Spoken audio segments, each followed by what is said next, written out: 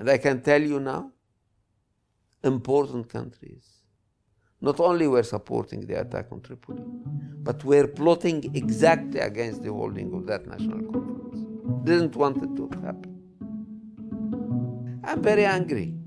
I'm very angry because it means that the state of multilateralism and international cooperation has gone down big time. From the Oslo Forum, welcome to the Mediator Studio, a podcast about peacemakers, bringing you stories from behind the scenes. I'm your host, Adam Cooper. My guest today once lost his students' test results to a stray bullet. He survived one of the most tragic episodes in the UN's history in Iraq and left the peaceful orchards of Lebanon to take on the conflict in Libya at 65. Ghassan Salamé, welcome to the Mediator Studio. Thank you. Good to have you with us. I'd like to take you back to 1975 to start with. Lebanon, your own country, was about to descend into a 15-year sectarian civil war. You were studying in Paris at the time. Many were fleeing Lebanon, but you decided to go back. Why? We knew that Beirut was not the safest place on earth, but it was our place. The city was divided into two. There was the eastern side, which was massively Christian and anti-Palestinian, and the western side, which was predominantly Muslim and pro-Palestinian. And although we came from the Christian community, we decided to go and live in western Beirut. But all the rest of the family was, of course, in East Beirut. So one of the biggest challenges when our two daughters were born was to allow them to meet their grandparents on the eastern side.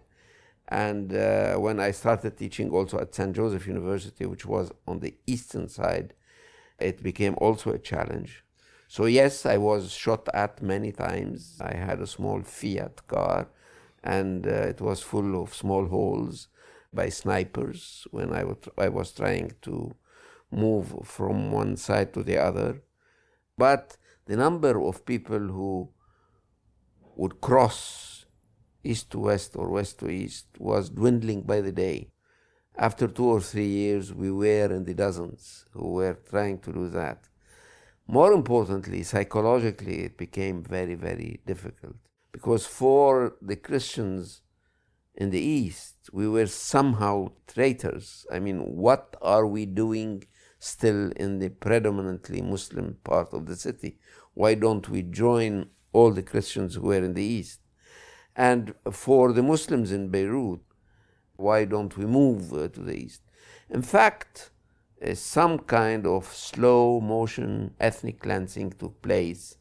And with the passage of time, Beirut became almost divided with a few exceptions, and we were part of the exception. So you're trying to set a personal example, of course, but beyond that, you are working with others to try to come up with the terms of an agreement which might settle this conflict somehow. And you have the outlines of that, shall we say, by 1983. Yes. And there's a solution of sorts, but not one which fundamentally resolves the war. Yes, this is a lesson that we should all keep in mind. That very often the ingredients of a solution to a conflict are there. The ingredients of a solution to go back to a peaceful situation were clear almost when the Palestinians had to leave after the big Israeli invasion of 1982. So by 1983, things were clear, and the country produced what was called then a constitutional document, which was the very first attempt to find a solution. But the lesson to be learned is that it is not only the ingredients of a solution that you need in order to go forward, it is the psychological readiness of the main players. If the main players believed that they can still win militarily, or if they believed that the war is not over, in other words, if the situation psychologically is not ripe, even if you have the ingredients in your hands, you don't go very far. And it's a pity, and I kept repeating that to my Iraqi friends, to my Libyan friends, and to other people with whom I had to deal after that. Look, we were ready on paper in 1983 for a solution, but we decided as Lebanese to fight for an extra 6 years, during which we lost more than 50,000 people killed and more than 500,000 Lebanese who left the country. So don't be as stupid as we were. Try, once the ingredients of a solution are more or less available, to speed up the process and to accept that you need to sort of make concessions and accept a compromise.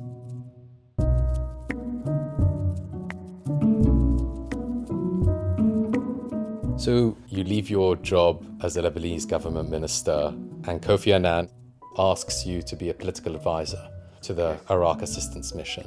And obviously the war and the UN's presence was deeply controversial.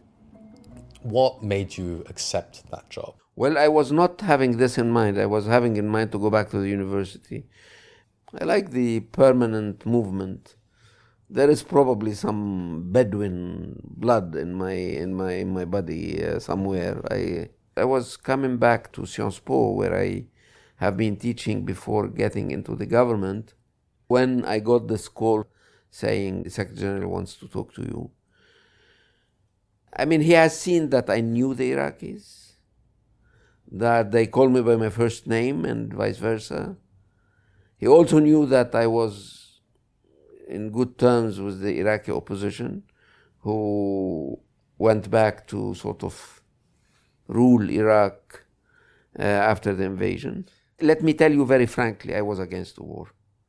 And since I could work with both the defeated regime and the new regime, I thought that I can play some kind of a bridge between the two and try to rebuild some kind of consensus. So in carrying out that task, you obviously had to be acutely sensitive to how ordinary Iraqis, Iraqi political leaders would perceive you and the UN. And as you did in Lebanon, you tried to live by example, connect with ordinary people. And the UN took the decision to settle itself outside the green zone in order to be closer to Iraq and its people. Yes, that's true. It was not my decision, but I supported it. So the decision was made already in New York when the mission was being built, that the mission will not go and live in the famous green zone, which was overprotected by the Americans because its political role would be, let's say, to be charitable, ambiguous. So you and your colleagues at the UN have approved this decision to settle outside the green zone. And then came the tragic events, which you alluded to, of August 19th, 2003, when a huge bomb ripped through the Canal Hotel and killed dozens of people, including your friends and colleagues, UN Representative Sergio Vieira de Mello. It was a defining moment for the UN and of course for you personally, losing those you were close to. Tell us about that day. Well, that was a horrible day. It was horrible. My first reaction was that I thought it was a mortar. And when you have mortars, this is Beiruti speaking, you go to the basement. But there was no basement. In fact, it was not a mortar. It was a car bomb, in fact, a lorry bomb. And the 2 or 3 hours that followed were horrible. I stayed in a Canal Hotel with 2 or 3 members of the UN security, and we started trying to recognize people killed and injured, and sometimes searching with my own hands in the rubble, because the building was very poorly built. It exploded and half of it fell down easily into real rubble, and then all the water pipes also exploded. So it became a huge amount of mud. The bombing took place around 4:30 p.m., but we were still finding people alive around 6 or 7 when the night fell. And then we, of course, discovered the body of Sergio, and I had to recognize it formally. So we did all that. I think we did it properly. I think we did it with determination, but also with a huge amount of sadness, because it was avoidable, because we had paid a very big price for the fact that we wanted to be closer to the Iraqi, which was somehow, ridiculous. You are coming closer to the real Iraq, and the real Iraq is hitting you back. I'm sure the wounds and the trauma from that experience can never fully heal, and that grief stays with you. Do you think it also changed your understanding of how mediators are perceived, despite your obvious efforts to assert your independence and neutrality? Definitely. We live in a world now where, especially with social media, but even without social media, because you didn't have social media in Iraq then, but you met a lot of people who said it's all your fault. Sometimes because they mix things together. Sometimes because they believe that you are the Security Council, so any UN Security Council resolution, you wrote it. So you have to explain to them that the Secretariat is one thing, the Security Council is completely different thing.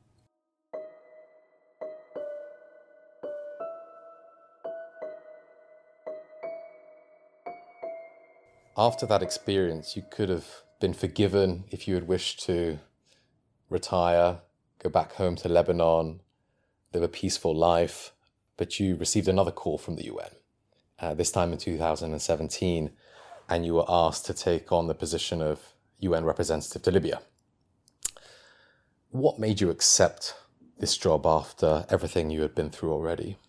Well, my life has been quite busy. I wrote a number of books after Iraq. I taught. I was asked to build a new school of international affairs. I loved the experience. But by the mid-teens, around 2014, 2015, I was somehow getting my worst enemy around. That is boredom. I thought that I will spend more time in Lebanon and write and possibly go into agriculture, to be honest, because I have inherited from my father some orchards in Mount Lebanon that are in horrible shape because I never took interest in them. And I accepted because I thought that something can be done in Libya. And I didn't think that I would stay that long. I was thinking of a mission of 12 to 18 months, during which we can do something. And the idea I had was that what was missing was the Libyan voice. So we need to have this voice heard, and for that you need this voice to exist. In fact, I took a number of decisions. One of them was to move to Tripoli. The mission had been in Tunis for 4 years, and I felt that the credibility of the mission, the political credibility of the mission, had been strongly weakened by the fact that it was made of people living in comfort and happily. Away from the conflict itself. Away from the conflict itself. So I thought that if we want to help, we need to live the way the Libyans lived. But I didn't know how bureaucratic the United Nations had become. And I really am angry even now that between the day when I decided to go back to Tripoli and the day we did it, in practice it took like 15 months. I started going to every single place where security was not too opposed to me going, because it was basically opposed to go anywhere. But sometimes it was a very clear veto and sometimes it was not. And you were there to listen. But I pushed for it. And we went there. And I think the Libyans appreciated the fact that I was coming to see them, to listen to them, to stay with them, to see their problems. what history will say when history is going to be written properly about this country is that the mission has been able to solve a large number of local problems because we were able to go local. More importantly, I decided that these Libyans need to somehow not only have their voice heard, but somehow formulated. And that's where we struck a deal with humanitarian dialogue. I was very grateful to HD for its support in order to consult the Libyans on what they want. And 77 meetings took place all over the country. You had people living in the same city coming together to that meeting for the first time in many years. It was a big thing. And then we encapsulated all this in a number of resolutions.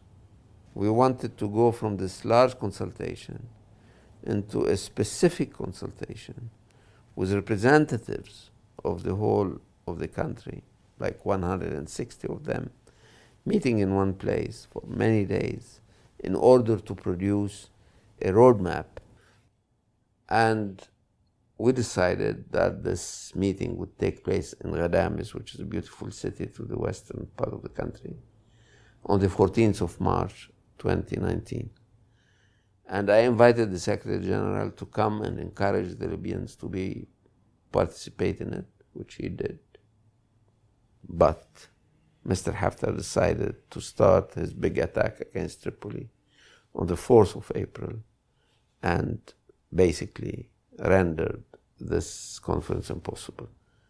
And then there was the decision, do you still go and meet with Haftar after what he did?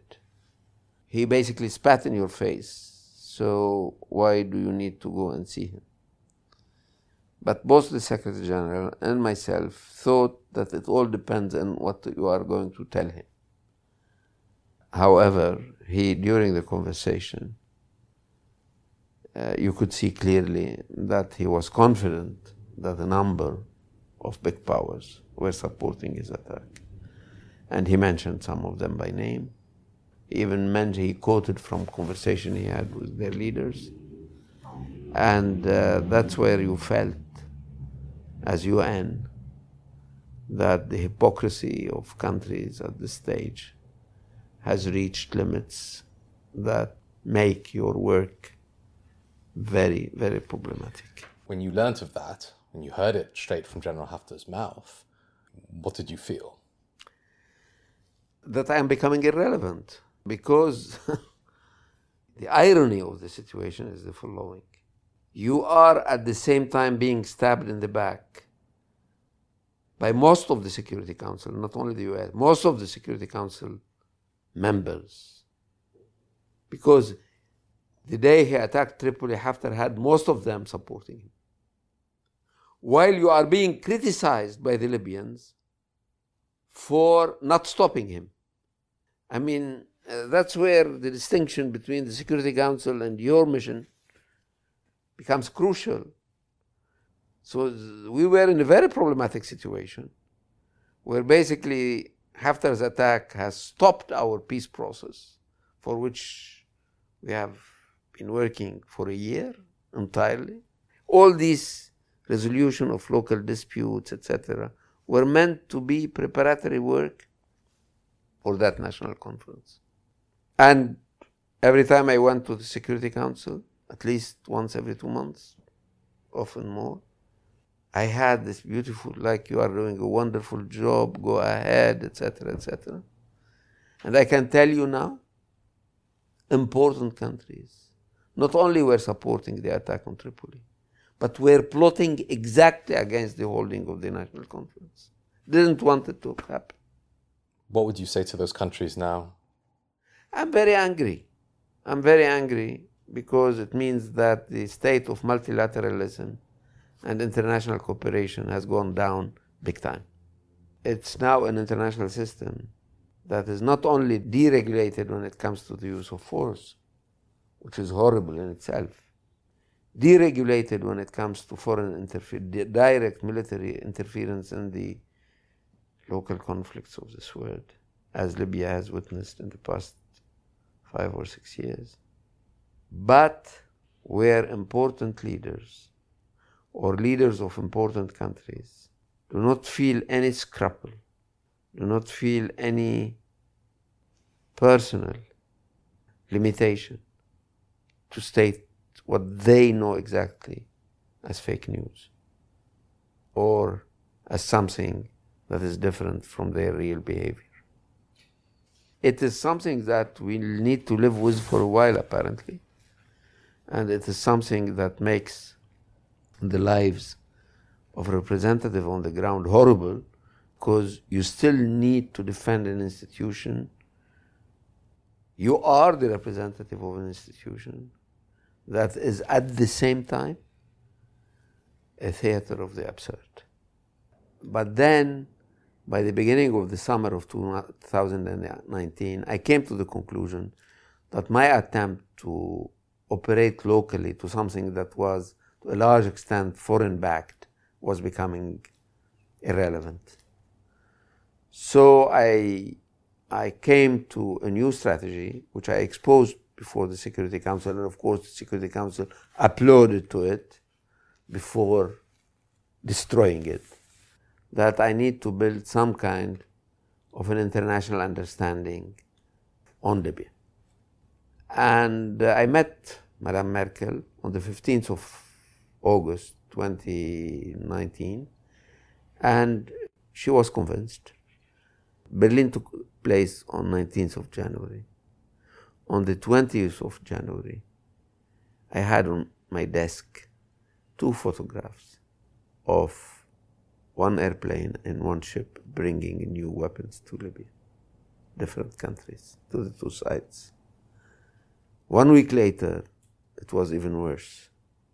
The Syrian mercenaries started pouring in, first in the west and later in the east as well. I'm trying to put myself in your shoes when you've got this major agreement in Berlin that's been ratified at the Security Council, where countries commit not to sending weapons in. You see clear evidence that they are, and you confront them privately about this. Not only privately. I told the Security Council, many of you are lying to me, I said, in these words. They said in Berlin, they committed in Berlin, but I know what they are doing. They are sending ships, they are sending planes, they are interfering, they are sending mercenaries. But I thought that by launching the 3 tracks among the Libyans, I will shame these countries out of pursuing their activity. From everything I've heard about you, Ghassan, I know how tirelessly you worked in Libya, trying to find the glue to bind together this fractious society. But it came at a personal cost to your health as well. True. I had a burnout already in spring 2018 that compelled me to stop working for 3 weeks. And I was having a heart and a burnout problem immediately after Berlin. It's not a job like any other. It is not. But the bureaucratization of the UN is a real threat. And sometimes you ask yourself, can you help peace more outside the UN than inside the UN? Which is a horrible question. You shouldn't ask yourself this question. If you are a peacemaker, you should think of the UN. But nowadays, sometimes the bureaucracy is such, the divisions in the Security Council are such, that you start thinking, is it the right vehicle for somebody who wants peace, who doesn't want a job but wants to contribute to peacemaking in the world? It's an open question for me, to be honest. And in terms of the personal toll, which we've talked about today, Ghassan, how's your family felt about your career and the decisions that you've taken in the pursuit of peace? They don't want to see more of it. They used my grandson against me, which I will never forgive them for. The grandsons, my 2 grandsons, went into the opposition to my presence in Libya. And they had more effect than their mothers or grandmothers. They forgive me for the past, but they don't want more of it in the future. I'm not sure I'll abide by their wish, but I will try. Ghassan, thank you for being my guest today. It's been a pleasure to have you with us. Thank you. That was Ghassan Salamé in the Mediators Studio, an Oslo Forum podcast brought to you by the Centre for Humanitarian Dialogue and the Norwegian Ministry of Foreign Affairs. If you've enjoyed your time in the Mediators Studio, recommend it to a friend and leave a review wherever you get your podcasts. You can continue the conversation with me on Twitter at AdamTalksPeace. And if you want to listen to other episodes in the series, go to osloforum.org. That's all from me, Adam Cooper. Thank you for listening.